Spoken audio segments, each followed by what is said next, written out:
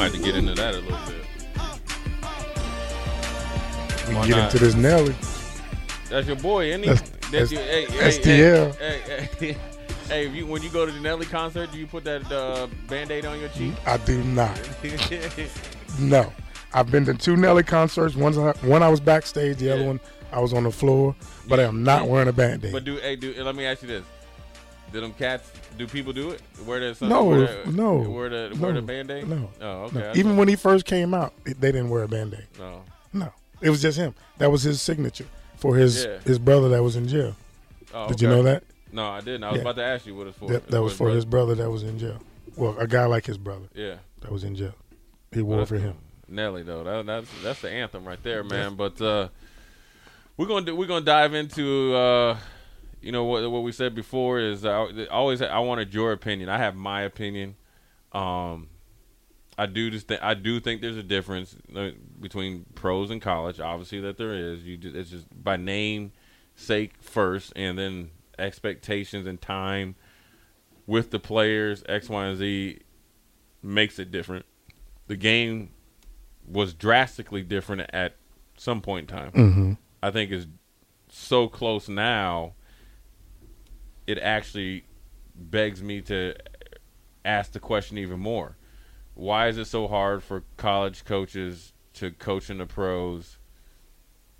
I don't think – first of all, my opinion is I don't think it should be that hard, but it's always been that hard. To me, and we said this during break, coaching is coaching. Right. Right? I think it is. It's a relationship thing and an ego thing, right? Right. In college, you can pretty much dictate. Yeah. In the pros, you got some of those guys that's making more than you. Right. And they're older. And established. And they're established. You ain't finna talk to me reckless. Yeah. Right? Right. So if you can coach, you can coach. Right. Right? Because a lot of college coaches go be assistant coaches in NFL and they be successful. Right. But they know how to establish a relationship. Right. If you check your ego at the door and anything you do, you're going to be all right. You're going to be okay. And if you treat people right, you're going to be successful. You can't go in there, talking. If I go in there, I'm your head coach, and I'm making $8 million a year, and you making $15 million a year, and you establish, and I come in there talking to you sideways. What you gonna tell me? I'm gonna tell you everything under exactly. The sun. So again, you establish the relationship, you build a rapport, you gain their respect. Then they'll play for you, regardless of who you are. You check your ego at the door. Yeah. You establish that relationship, and then you're good to go. Yeah, I always wonder about that. I think the reason why I'm saying it now with NIL and all the, scholarship checks and all the extra benefits, it's not – I feel like when we were in college, you got that little measly old scholarship check, be lucky enough to get a Pell Grant check, so – there was the gap between, student athlete and coach, I guess compensation wise was like astronomical, even though they weren't making that much back then, but it still was astronomical. So with that being said, with NIL and the ability to kind of, pump up their pockets a little bit, and then also with, I guess, social media followings and their ability to make the money through their social media accounts, whether they're, they got the Chief Borders down there. He's a big, TikTok social media guy. You can make some money, they can have their own websites.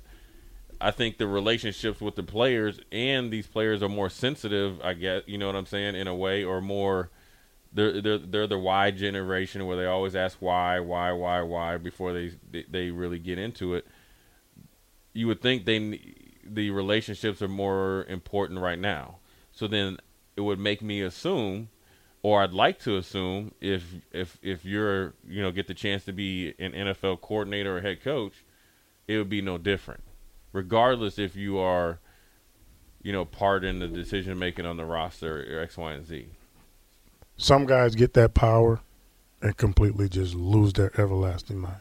Right. Some guys can't do it. Right, they can't handle it. Right. I mean, there's guys that get it in the pros that are always been pro coaches and lose their mind. One example is Josh McDaniels. When he went to Denver, he had lost his mind with the stuff that he used to be doing and talking to players and doing, because he was coming from New England. He thought he knew it everything. He got humbled. Obviously, went back, got himself. It's a little different down there with Vegas Raiders. You see it all the time. Mm-hmm. I know Jake loves Vic Fangio. Vic, I think is obviously one of the better coordinators in the league, if not the best. When he was the coordinator in Houston, the way he operated is significantly different than what he does now. And the best thing, whether Vic says it or not, but I know coaches that coach with Vic, they said that one of the best things that happened for Vic is that he got humbled and he had to go and be a position coach or assistant position coach with the Ravens. And then you go from a coordinator and being a coordinator for years, not only from Houston, Indianapolis, Carolina, New Orleans. So we're talking about 12, 15 years as a defensive coordinator, right, or higher up, to going and being an assistant outside linebacker coach to Baltimore Ravens. But he got humbled. Then from there, he went to be the defensive coordinator at Stanford with Jim Harbaugh. Then he went to San Francisco. Then the way that he connected with the players is significantly different. He didn't have a relationship with his players, at least when I was there.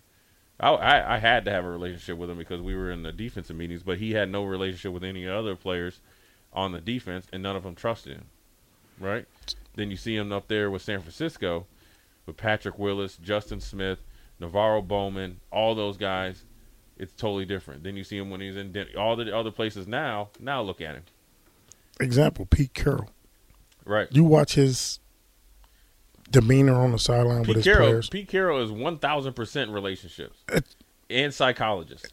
But it's relationships. Right. He did it in the college, right, and he's doing it in the pros. Right. Just watch his interaction with his players. Right. He actually even did it in New England. They just didn't. They said, well, they saw Bill Parcells and they were like, we need him, or I think Belichick or whoever. It was. But yeah, his track record with his relationship with his players. Just look at him on the sideline. Right. Look how the interaction is. And then when you get into the transfer portal and NIL and all that stuff, it goes back to relationships. Right. It goes back to, and I don't want to, but the only reason why we got Trey Palmer is because his relationship with who? Mickey Joseph, right? His relationship with Mickey Joseph. Right. So if you have a relationship with your so-called best player, right? Yeah. Or if you don't have a relationship with your best player, what do you think your best player is going to do if somebody comes calling? Right. He's going to go. Right. He's going to leave. Yeah, but if you have that relationship and you have that rapport, even if things aren't going the way they're supposed to be going. Well, I mean, that's a perfect example because Trey, I think Mickey had known Trey since middle school, right? So, okay, he goes through middle school, he goes through high school, he goes to LSU. He's third or fourth team. No, Mickey said he was fifth and sixth. Oh, fifth, 16th. My bad, fifth, 16th. Yeah. So that relationship is for real. That's not, hey, it's all fixated on me getting a handout or me playing. Mm-hmm. So he leaves, and then as Trey Palmer, as soon as Mickey Joseph inked his contract here, I'm sure Trey Palmer was in the transfer portal, and his crystal ball was 100% to Nebraska. So that lets you know the relationship is there, and there's a lot of coaches and players in the NFL are like that as well, and it necessarily doesn't have to be direct. So if I have a great relationship with Austin, and Austin, I can't go to where Austin's at, but you worked under Austin, I'm gone. Here, you want to know another example of that? Vic Fangio. So Ronaldo Hill played for him, right?